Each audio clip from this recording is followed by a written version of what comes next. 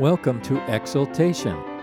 This is Father David Masterson bringing you the beautiful, the good, and the true.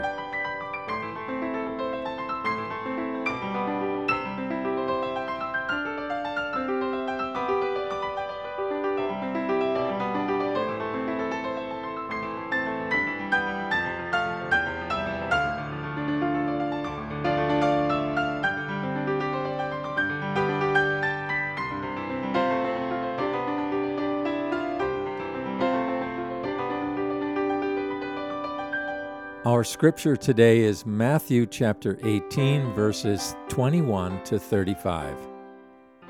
Then Peter came to Jesus and said, "Lord, how often shall my brother sin against me and I forgive him?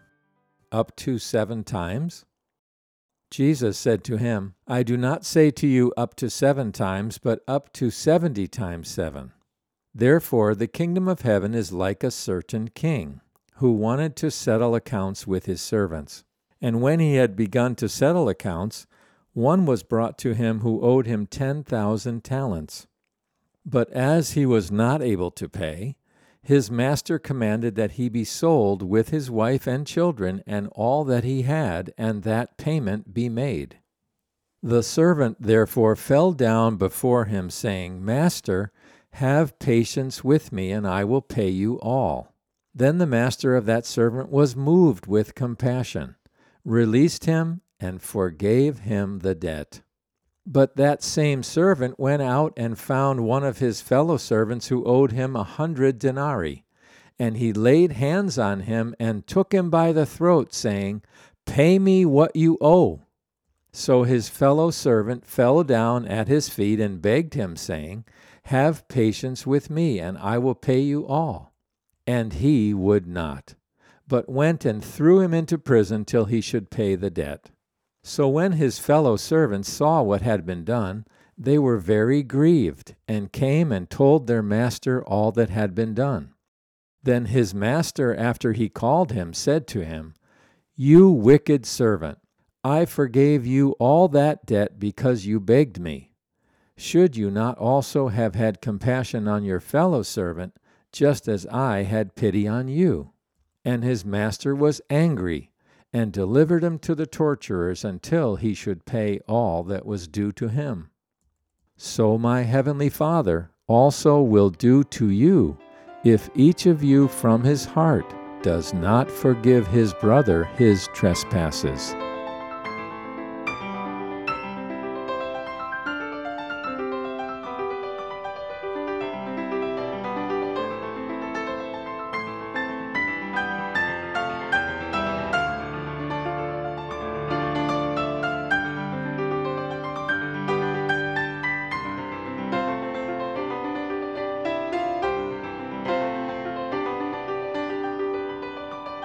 How difficult is it to forgive? Corrie ten Boom, a devout follower of Jesus Christ, was arrested in 1944 by the Nazis, along with her family, for hiding Jews in her home during the Holocaust. She was imprisoned and sent to the Ravensbrück concentration camp, along with her beloved sister Betsy.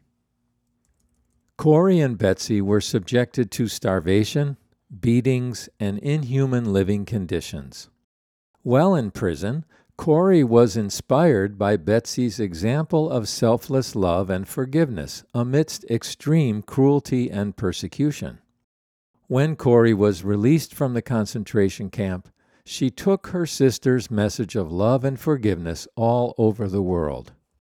Her own faith was severely tested when she came face to face with one of her former tormentors. A prison guard from Ravensbrück approached her at the conclusion of a church meeting in Germany and begged her for forgiveness. While Corrie had every right to hate the evil behavior of the man who had wronged her, what was her responsibility as a Christian toward the person who had sinned against her? I will return to Corrie ten Boom in a moment. How difficult is it to forgive? When Hurricane Katrina struck Louisiana in 2005, It was the largest natural disaster in the history of the United States. In the aftermath of the flooding, many individuals looted, raped, and murdered fellow victims of Katrina. Some of these victims were devout Christians. While these believers had every right to be outraged and disgusted by the sinful behavior of those who took advantage of them, what was their responsibility as Christians towards the persons who sinned against them? How difficult is it to forgive? In 2009, Major Nadal Malik Hassan launched a brutal attack at Fort Hood, leaving 12 dead and more than 30 injured. Hassan, a dedicated Muslim, had repeatedly criticized the United States and urged fellow extremists to bomb Times Square. One commentator called the Fort Hood massacre the single greatest act of terror since 9/11 on American soil. While all of us have every right to be outraged, particularly the families of the fallen soldiers, and all of us have the right to be disgusted by the sinful behavior of Major Hassan, what is our responsibility as Christians towards Hassan himself, as he has so grievously sinned against our country? How difficult is it to forgive? In the face of our world's continued crises, so many local, state, and national leaders seem unable to rise to the task of government of the people, by the people, and for the people. Should we extend forgiveness even to ungodly politicians, even to presidents, speakers of the House, and other leaders who blatantly ignore the will of the people and pursue their own selfish private political agendas? The answer is yes. Why? On a human level, we simply can't forgive. But on a divine level, we must forgive because our God is a forgiving God. Every moment of life presents opportunities for choosing. We can respond to life events and choose on the human level or on the divine level. Human level responses seem so natural and normal, but God has called us to live on the divine level. He does not want for us a natural and normal life. He desires us to choose and think and act and live on His divine supernatural level through His indwelling Spirit. The Christian response to a person who has wronged him is to forgive. I'm not suggesting for a moment that we don't hold people responsible. We can and we must. I'm not saying that the natural consequences of wrongful action shouldn't be carried through. They can and they must. But once justice has been exacted through the legal process, we as God's people are called to forgive. Why? Because our God is a forgiving God, and we are created in His image, the image of a forgiving God. Let's look together at the parable in Matthew chapter 18. In verse 21, Peter comes to Jesus and asks him, "Lord, how often shall my brother sin against me and I forgive him? Up to 7 times?" Jesus said to him, "I do not say to you up to 7 times, but up to 70 times 7. For this reason the kingdom of heaven may be compared to a certain king who wished to settle accounts with his slaves. And when he had begun to settle them, there was brought to him one who owed him 10,000 talents. Now, beloved, the debt of the first man in the story was equal to approximately 60 million days' wages, which means that even if he could work a whole year, it would take him 164,000 years to pay off his debt. This was, of course, unthinkable. The man literally had a debt that he could not possibly repay. This man's begging and pleading for more time is simply stage acting, as there is no conceivable way he could have ever repaid that debt. And then this same man turns around and goes after a fellow servant who owes him just 3 months' worth of wages. He throws him into the prison, where he will be unable to work until he can repay the debt. It's easy to see ourselves in this parable, isn't it? We who have been forgiven so much by the grace and mercy of God find it far too easy to hold others responsible for that which they cannot repay. We are far too likely to hold a grudge, give the silent treatment, or carry an owed debt all the way to the grave. We must remember that our very slate has been wiped clean. We who have been forgiven by the blood of Jesus Christ know what true forgiveness is. The enormous burden of sin has been removed, and our guilt has been forgiven. We have been brought out of death into life. Now we must forgive others the same way that Christ has forgiven us. Did you notice that there is a condition of forgiveness in the Lord's Prayer? Give us this day our daily bread, and forgive us our debts as we forgive our debtors. And lead us not into temptation, but deliver us from evil. For, Jesus continues in the next verse, if you forgive men for their transgressions, your heavenly Father will also forgive you. But if you do not forgive men, then your Father will not forgive your transgressions. The phrase, as we forgive our debtors, means that an unforgiving spirit pushes the grace of God away from us. God is always ready to forgive, but we are not ready to be forgiven if we harbor unforgiveness in our hearts. My forgiveness from God is only possible when I desire forgiveness for my brother, that the wrongdoer may be won back into life again. Wrongdoing places us on the path of darkness and death. Repentance and forgiveness places us on the path of light and fellowship with God. To practice forgiveness is to practice love. If we have the love of God in our hearts, we will forgive our brother. If our hearts are hard, stern, and unforgiving, then God will not forgive us our sins. God has called us to share in His divine nature, 2 Peter 1:4. If we do not bring our hearts to God free from grievance against our neighbor and illuminated with the light of reconciliation with others, we will fall short of His grace. The glorious goal of the Christian life is to acquire Christ, to put on Christ, to daily surrender to the Holy Spirit and live by His indwelling. Unforgiveness keeps us from this goal. One commentator warns, we must learn the blessed lesson of forgiveness for our soul's salvation, for he who does not love his brother abides in death. 1 John 3:14. We need to see that the capacity to forgive is directly related to the capacity to love, and in the act of forgiving others, we find forgiveness.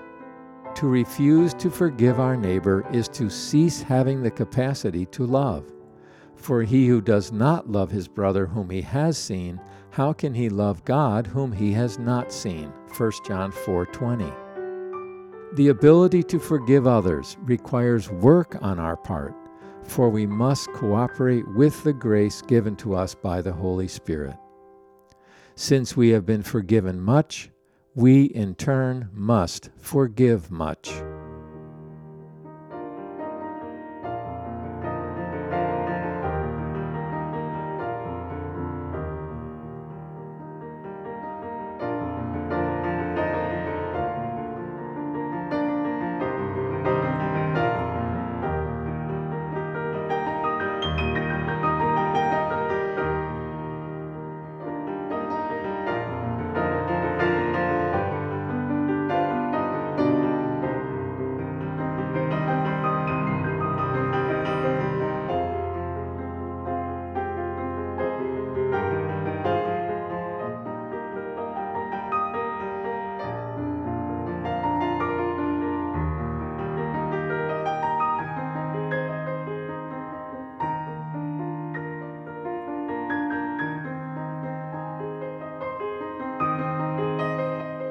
You are listening to Exaltation. I'm Father David Masterson, bringing you the beautiful, the good, and the true, heralding the cross of our Lord Jesus Christ so that we may experience life in Him.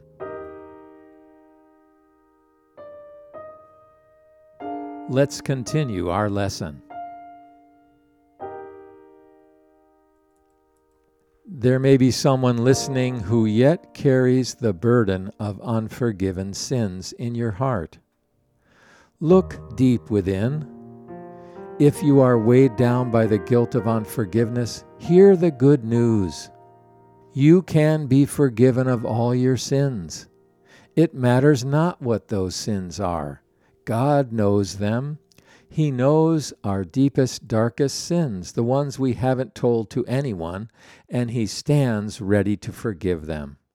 This is the miracle of God's grace. What is required is that you come to Him and ask forgiveness. How? By recognizing that Jesus' blood has paid the debt you cannot possibly pay. Your transgression and mine is simply too great to ever repay. That is why we need grace and mercy. That is why we must humble ourselves before God to receive His gift of forgiveness. It is also possible that you may come before this gospel passage in Matthew 18 and realize that you harbor unforgiveness against your brother. Now is the time to put things right. Forgive the one who has offended you from your heart.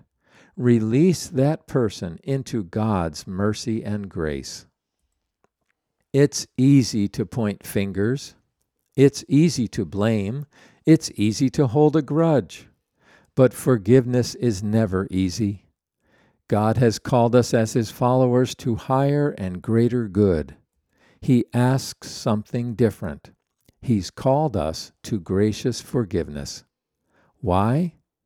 Because God is a forgiving God.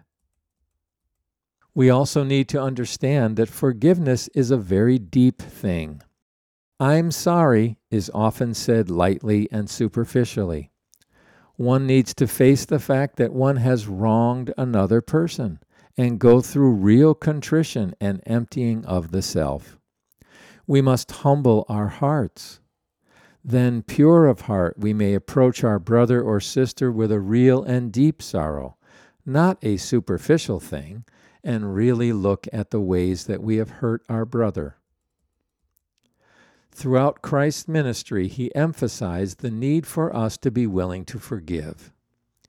If we want God to forgive us our sins, we must nurture a forgiving heart. If we hold grudges and remember wrongs, we poison our souls, and love has no place in us. The Scriptures tell us that the drunkard, the fornicator, and the proud all will receive mercy if they repent. But he who does not want to forgive, but offers excuses and justifies himself, that person closes himself to eternal life with God. As we are quick to forgive our neighbors, so God forgives us in His great love and mercy. If we refuse to forgive, God will refuse to forgive us. Our salvation or destruction depend on our willingness to forgive others, for without forgiveness of sins, there is no salvation. We as Christians are to develop a habit of faith, and that habit of faith includes both thinking and doing. We are to think daily on the love and mercy of God, and we are to do daily those deeds that reflect the love and mercy of God. We forgive as we have been forgiven. We renounce evil and expose it at every turn. The ravaging effects of sin outrage us in our own lives and in the world around us, and we pray for God's mercy. We grieve over the wrongs others perpetrate upon us, and we hold forth a vision for all people, that one day all mankind will be restored to the reign and rule of God. We earnestly pray that all people on earth will come to repentance and practice unlimited love and forgiveness. I told you I would return to Corrie ten Boom before the end of this sermon. When the Ravensbrück prison guard approached Corrie and begged for forgiveness, he reached out his hand to take Corrie's hand into his. Though it was one of the most emotionally difficult decisions she ever made, Corrie slowly reached out her hand and took the hand of the prison guard. "In Jesus' name, I forgive you," she uttered. She later wrote, "Forgiveness is an act of the will, and the will can function regardless of the temperature of the heart." Did Corrie have human feelings of hate and vengeance rise up within her? Yes, who wouldn't? But she overcame those feelings and practiced forgiveness as an act of the will, as an act of obedience. The question for each of us today is, will we do the same? Finally, I want us to see the beauty and joy of forgiveness. What a glorious thing it is to be reconciled with a brother or sister. When we are truly reconciled with one another, we can celebrate with a celebration that is joyous and glad, full of laughter and song. There is fantastic joy in the heart of the one who forgives. It's a spontaneous gesture, a gesture of open arms. As the other person begins his apology, already he is embraced, already a new relationship has begun. In the return of the prodigal son in Luke, the father forgave. He ran forward and embraced his son. Whoever comes to us to apologize because they have hurt or offended us, we are called to act as the father of the prodigal son. But even more, to act as Christ constantly acts towards us. Then forgiveness becomes celebration. How difficult is it to forgive? Far too difficult for us to do on our own. It is, in fact, beloved, humanly impossible. That's why we need God's grace and mercy every hour of our lives. That's why we need His Spirit to indwell us and activate our wills to practice the obedience of forgiveness. And that's why we pray the Kyrie eleison from our hearts every Sunday. Lord, have mercy. Christ, have mercy. Lord, have mercy. Let's pray together. Gracious Heavenly Father, I pray for all those under the hearing of my voice, that your Holy Spirit would teach them the lesson of forgiveness. O Lord, work in our hearts. Help those who have not yet come to know you today, to accept you into their lives and believe upon you and receive your forgiveness. Help those who harbor unforgiveness against a brother or sister to be healed this day by the power of your Spirit in them. O Lord, teach us the wonder, the beauty, the joy of forgiveness. We ask in the name of the Father, and of the Son, and of the Holy Spirit. Amen.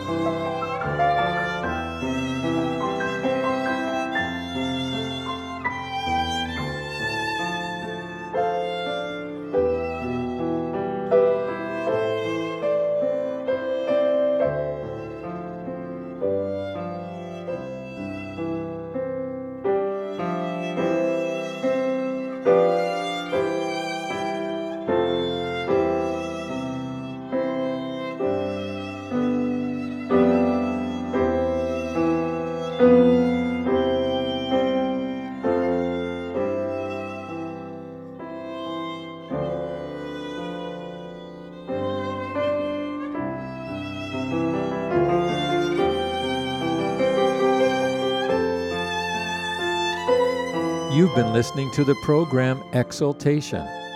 I'm Father David Masterson with Gaudet Ministries.